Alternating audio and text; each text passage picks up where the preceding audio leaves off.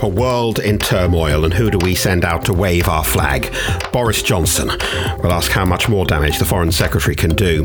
Plus, is there anyone who isn't secretly planning to launch a new political party? And guess which one selected a candidate who's already publicly expressed their hatred for the town they want to represent? Yeah, I know, it could actually be any of them.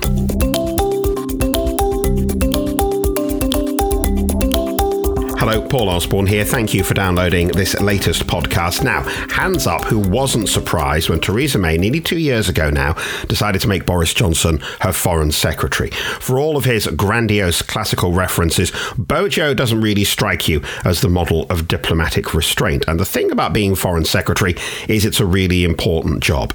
Just look at the last couple of weeks, not least the crisis in Syria, which we'll get to in just a moment. Before those awful pictures emerged last weekend from Duma, Boris was already on the ropes over the way he'd handled the poisoning in Salisbury.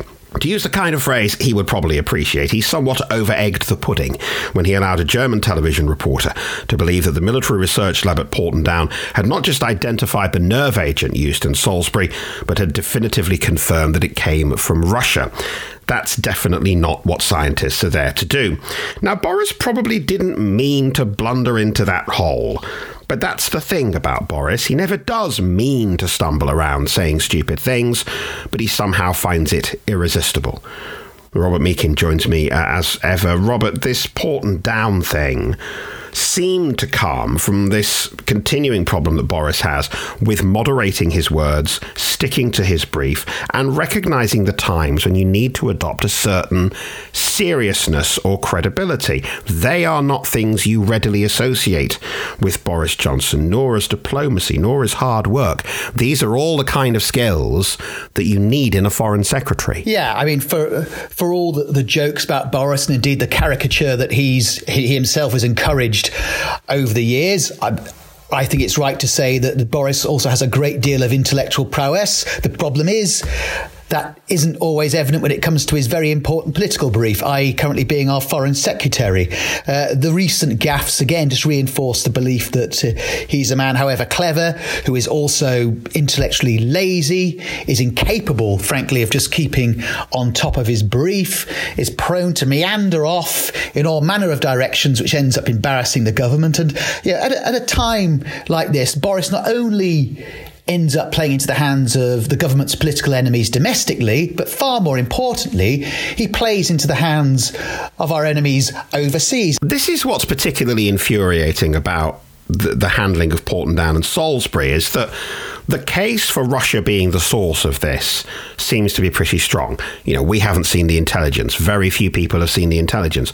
But it was convincing enough for dozens upon dozens of countries to kick out Russian diplomats. Yet, by overstating the case in this faintly idiotic way that Boris Johnson did, he provides just enough of a hook for every tinfoil hat-wearing lunatic to hang a conspiracy theory off it that it somehow wasn't Russia, when it pretty clearly was Russia. So suddenly we have people telling us that Jeremy Corbyn is a visionary genius who, in his reticence to blame Russia for this, had spotted the flaws in this argument before anybody else.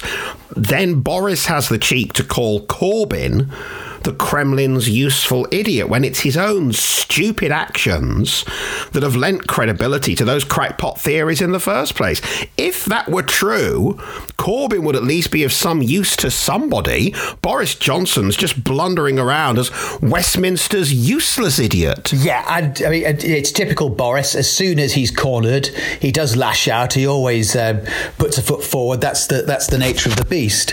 It has rather saved Jeremy Corbyn's blushes. And I think recent days, I mean, Corbyn's performance, although of course his ardent supporters would fiercely disagree with me, his performance was uncertain and inconsistent and frankly looked weak. He's now been able, as you say, to take some sort of imaginary moral high ground by saying, you see, the reason I was standing back the way I was because I wasn't going to make a ridiculous mistake like our foreign secretary was.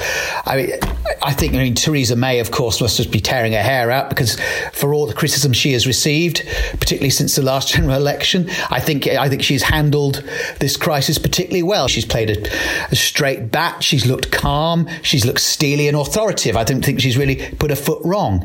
But then when her right-hand man is blundering away next to her... It would be funny in some respects if Boris Johnson didn't occupy such a serious role. You can't blunder around when you're Foreign Secretary making stuff up as you go along. And we mentioned a little earlier Syria and the events of the last week. Now, before Iraq, I get the feeling that by this stage, there would have been a real clamour for Britain to go in quite heavily to depose Assad and to have him up in The Hague in front of the International Criminal Court. But post-Iraq, there is a real reticence to get involved in other people's wars, even when you are witnessing acts of appalling brutality. And there are plenty of people in Westminster who've said in the last few days, we need to tread really carefully and there has to be a vote in the Commons first. Now, Theresa May does not need to go to the House of Commons to get permission. She has the power to order military action without doing that. The problem is, that vote that David Cameron had 5 years ago,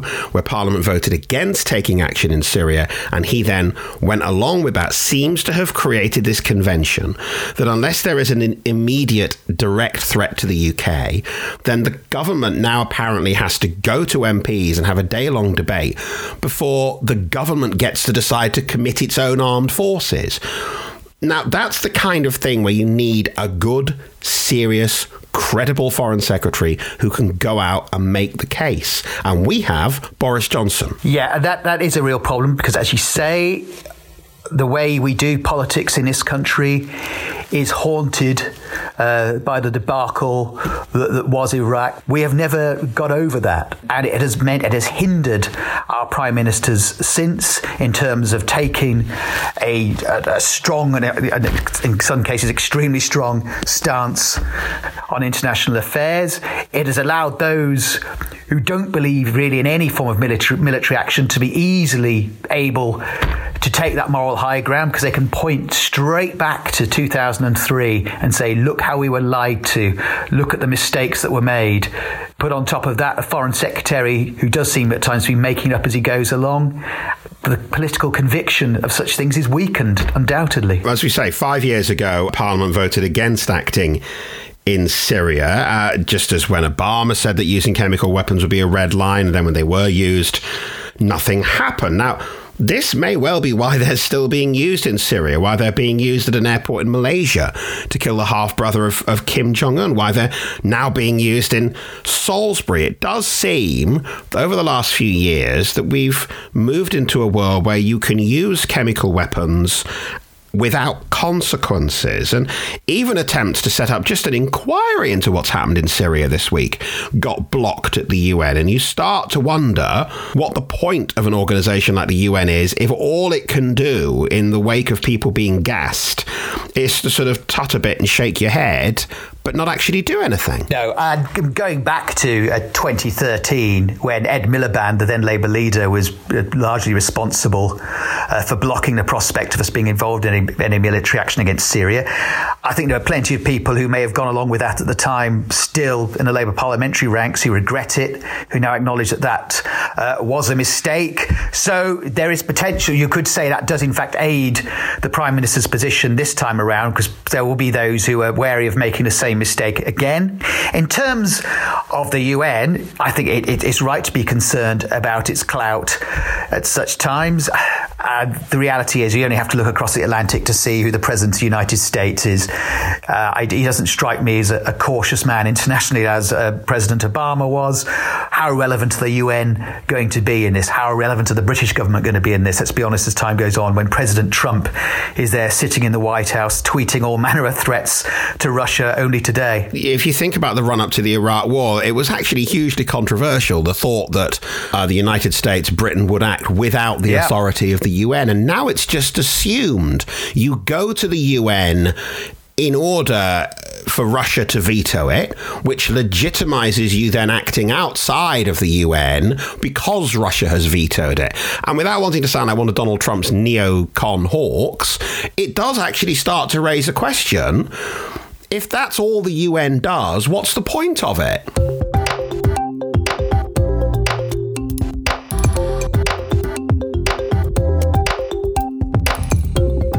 Now, remember how last year Theresa May had that terrible run of luck? I mean, it started with the disastrous election campaign, and it kind of ended as she coughed her way through a speech as bits of the stage collapsed around her.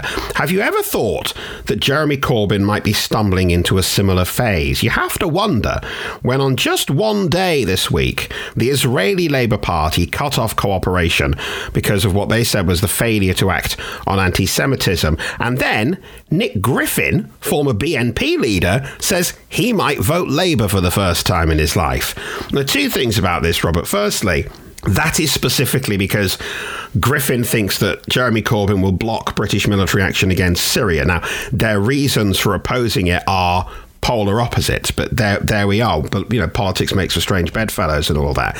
And it's not Jeremy Corbyn's fault if a charmless white supremacist suddenly says, I quite like Jeremy Corbyn, but it is indicative of the kind of time he's having. Indeed, and it's indicative of the fact that Corbyn has been unable to address this situation in any forceful, credible manner. This has gone on and on and on. We were talking about this, a couple of weeks ago, and he hasn't been able to get a hold of it. He hasn't been able to look like he's genuinely addressing this terrible issue. As soon as you think he might get on top of it, again, he wades into fresh controversy by meeting a left-wing Jewish group that's called for Israel to be destroyed. Now, there could be an argument that, I'm sorry to his critics, so he's just meeting the wrong sort of Jews, is he? As some people said at the time. The reality is it was just politically arrogant and all naive. Well, meanwhile, one of Jeremy Corbyn's most loyal attack dogs, MP Barry Gardiner, had to apologise this week after it emerged that he'd suggested the Good Friday Agreement wasn't really all that big a deal. The timing wasn't great as it emerged just before the 20th anniversary. I didn't think this was terribly well noticed by the news this week, that we hit this anniversary of this incredibly significant moment, that we reunited, Bill Clinton, Tony Blair, Bertie Ahern, George Mitchell, all the leading figures from all the parties, all the sides in Northern Ireland from 20 years ago.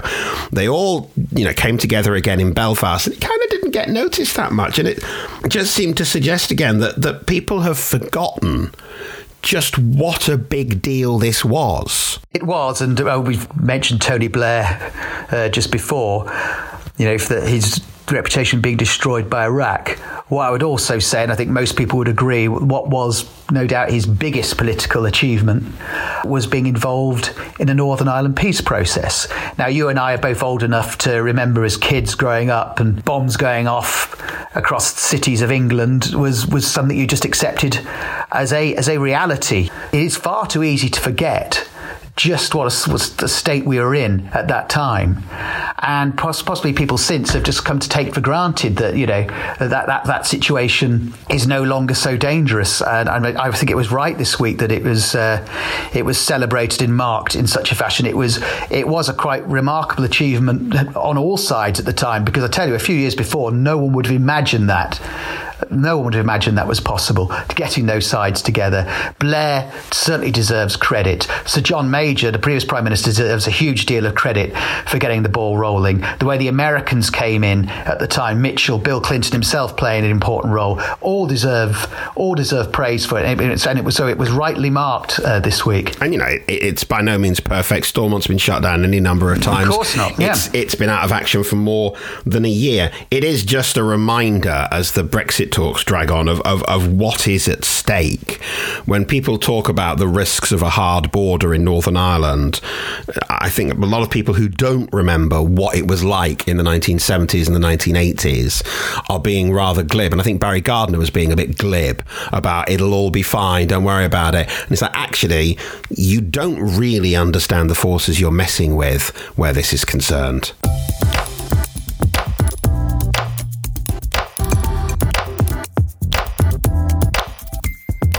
Now, Is there anybody who isn't secretly setting up a new political party? What about you, for example? Have you been squirreling away cash, ready to shatter the mould of British politics? If so, why didn't you tell us? You may remember a couple of episodes back, we spoke to Sandra Kadoorie, who is one of 3 founders of Renew, a new centrist anti-Brexit party. Here's a little reminder of what she had to say. We felt that political parties are really failing us at the moment. They're failing to provide leadership, vision, and they've really disconnected themselves from the public and the public's needs. We really feel it's time for something new and fresh with a new kind of approach that means we have to go back to the people and find out what fundamentally is wrong with this country. There is something wrong with politics, so there will need to be fundamental change. The whole of that interview, by the way, is still online at the website partygamespodcast.com. Now, if reports this week are to be believed, for the last year, people have been working secretly on plans for another new party, though it seems a party that never had any actual plan to launch.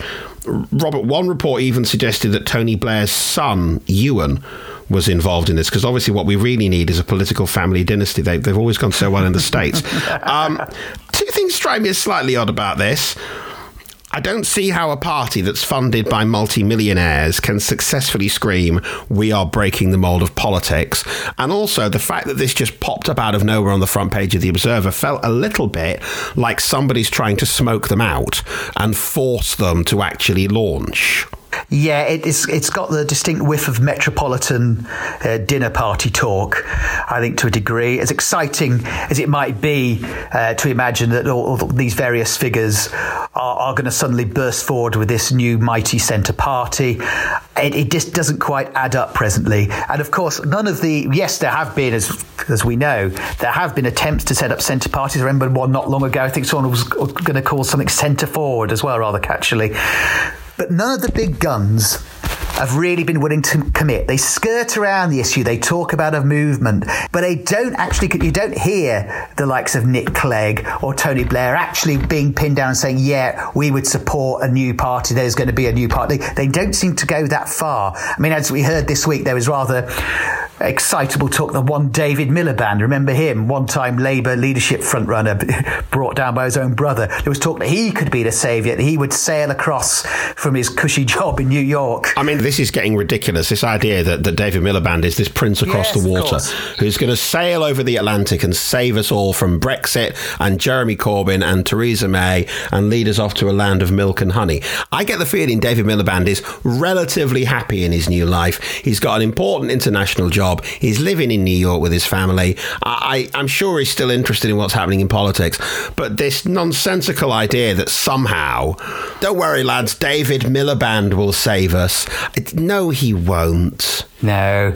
It's a rather desperate and lost cause on the part of people who haven't got over the fact that he didn't win that Labour leadership contest back in 2010 when the old Blairites and old Brownhites probably had their last ever big turf war, and David Miliband ended up being the victim of that. So no, I mean, I think it'd be an exciting development if there was a credible centre party to emerge. I think it would be a healthy development, because just where the Labour Party is presently and where the Tory Party is clearly headed right now due to the Brexit vote, it would be, I think, good for democracy. You could also argue if there was such an appetite, though, for centre politics, in inverted commas, presently, wouldn't the Liberal Democrats be doing rather better? I don't see them surging up the polls all that significantly at the moment. Well, exactly. I mean, we've talked before about the core point at the heart of all this. There are, it's fair to say, a lot of voters who probably feel they've been cut adrift of a Conservative Party that's swinging to the right, a Labour Party that's swinging to the left. The thing is,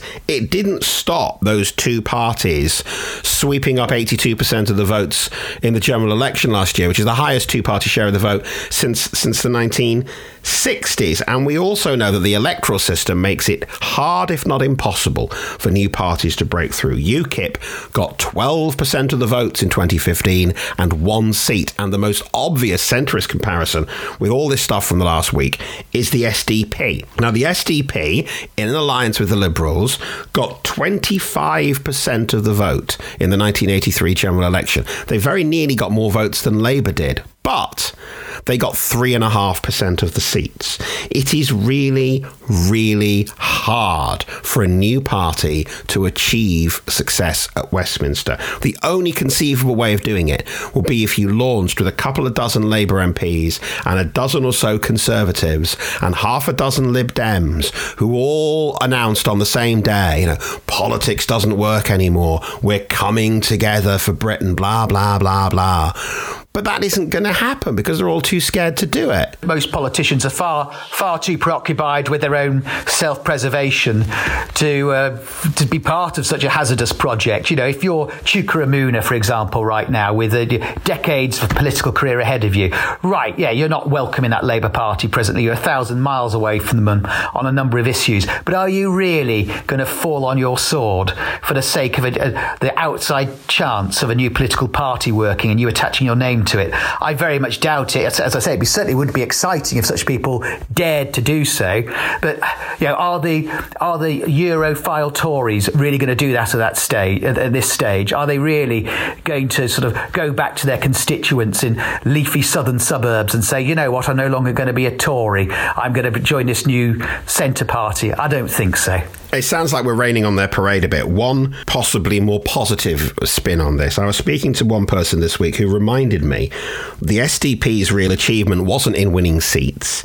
It was the influence it had on other parties. And said, look, you can draw a line from the formation of the SDP in the early 1980s to Tony Blair and New Labour in 1994 to their election victory in 1997. Now, it could be that that's the aim of this movement, is to have some sort of influence that drags the other two parties back towards the centre, out from the edges of politics. But the same people who are apparently crying out for a viable party of the centre are the same voters who've ignored the Liberal Democrats all these years, who've been voting for Jeremy Corbyn's Labour Party and Theresa May's Conservatives in greater numbers than we've seen in generations.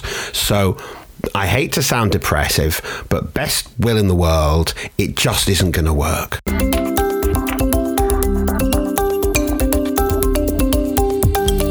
I'm aware that the last few times we've mentioned UKIP, we have always done so while saying it's probably the last time we'll ever mention UKIP. And here, a few weeks later, let's talk about UKIP. Because, of course, UKIP would select as a candidate for election in Peterborough a man who once announced that people should never, ever visit Peterborough. Now, presumably, Robert, in Hull, their candidate plans to drive around shouting "Screw you, Hull" into a megaphone. And in Darlington, their entire strategy hinges on leaflets describing Darlington as a dank, miserable hellhole where hope goes to die. Morale in the UKIP ranks, I can only guess, not being a UKIP insider, I have to admit that. I imagine morale must be pretty low. It's been a torrid and, dare I say, rather embarrassing time for them of late. It's been hard for them to find any sort of voice or role since their very significant part in the whole Brexit vote. UKIP as an entity just looks completely lost, and of course faces now, I think, a very, very difficult time at this local election. The real miracle is that UKIP have managed to find candidates at all. In next month's local elections, they are fielding more than 500. That is down, though, by about 3/4 on the number they stood in 2014. That's the last time these seats were contested, and that's why we've been forced to talk about them again, because 2014 was UKIP's high watermark. It's the year they came out on top in the European elections. It's the year that they got 17% of the vote in these local elections, and now they're down to about 3% in opinion polls. So there are an awful lot of votes floating around in search of a new home in May. Where they go will probably determine who ends up running quite a lot of councils. And it's been an elusive vote, hasn't it, the UKIP one? Because there used to be this rather lazy presumption they were all just disenfranchised Tories who were Eurosceptics, become disillusioned with the likes of David Cameron, and therefore that was their natural home. Should they ever go back anywhere, they would go back to being Tories. Of course, it then became clear that was not the case. There were plenty of working class Labour voters across the Midlands, across the north of England, who transferred over to UKIP as well. Same people, of course, who voted, many of them who voted Brexit at the referendum and kicked us out of the EU. So it is hard to see where they're going to go. My hunch should be it'll be pretty split. That I think both parties will benefit from swallowing up the UKIP votes, but it'd be interesting to see who benefits the most. Well, we'll look at that in more detail in the next podcast when we'll have a proper look ahead to the local elections. And don't you pretend that you're not already excited about it. But we'll leave it there for now. Don't forget, you can always get in touch on Twitter at PartyGamesPod and at PartyGamesPodcast.com. You can hear all the past episodes. I mean, imagine what a weekend you could have. Forget Alan Partridge watching all the Bond films. Imagine the weekend you could have. This is the 86th episode. There are 85 other nuggets of joy for you to sample at the website. I'm just putting it out there. Anyway, for now, thanks very much to Robert. Thanks to you for listening. Until next time, goodbye.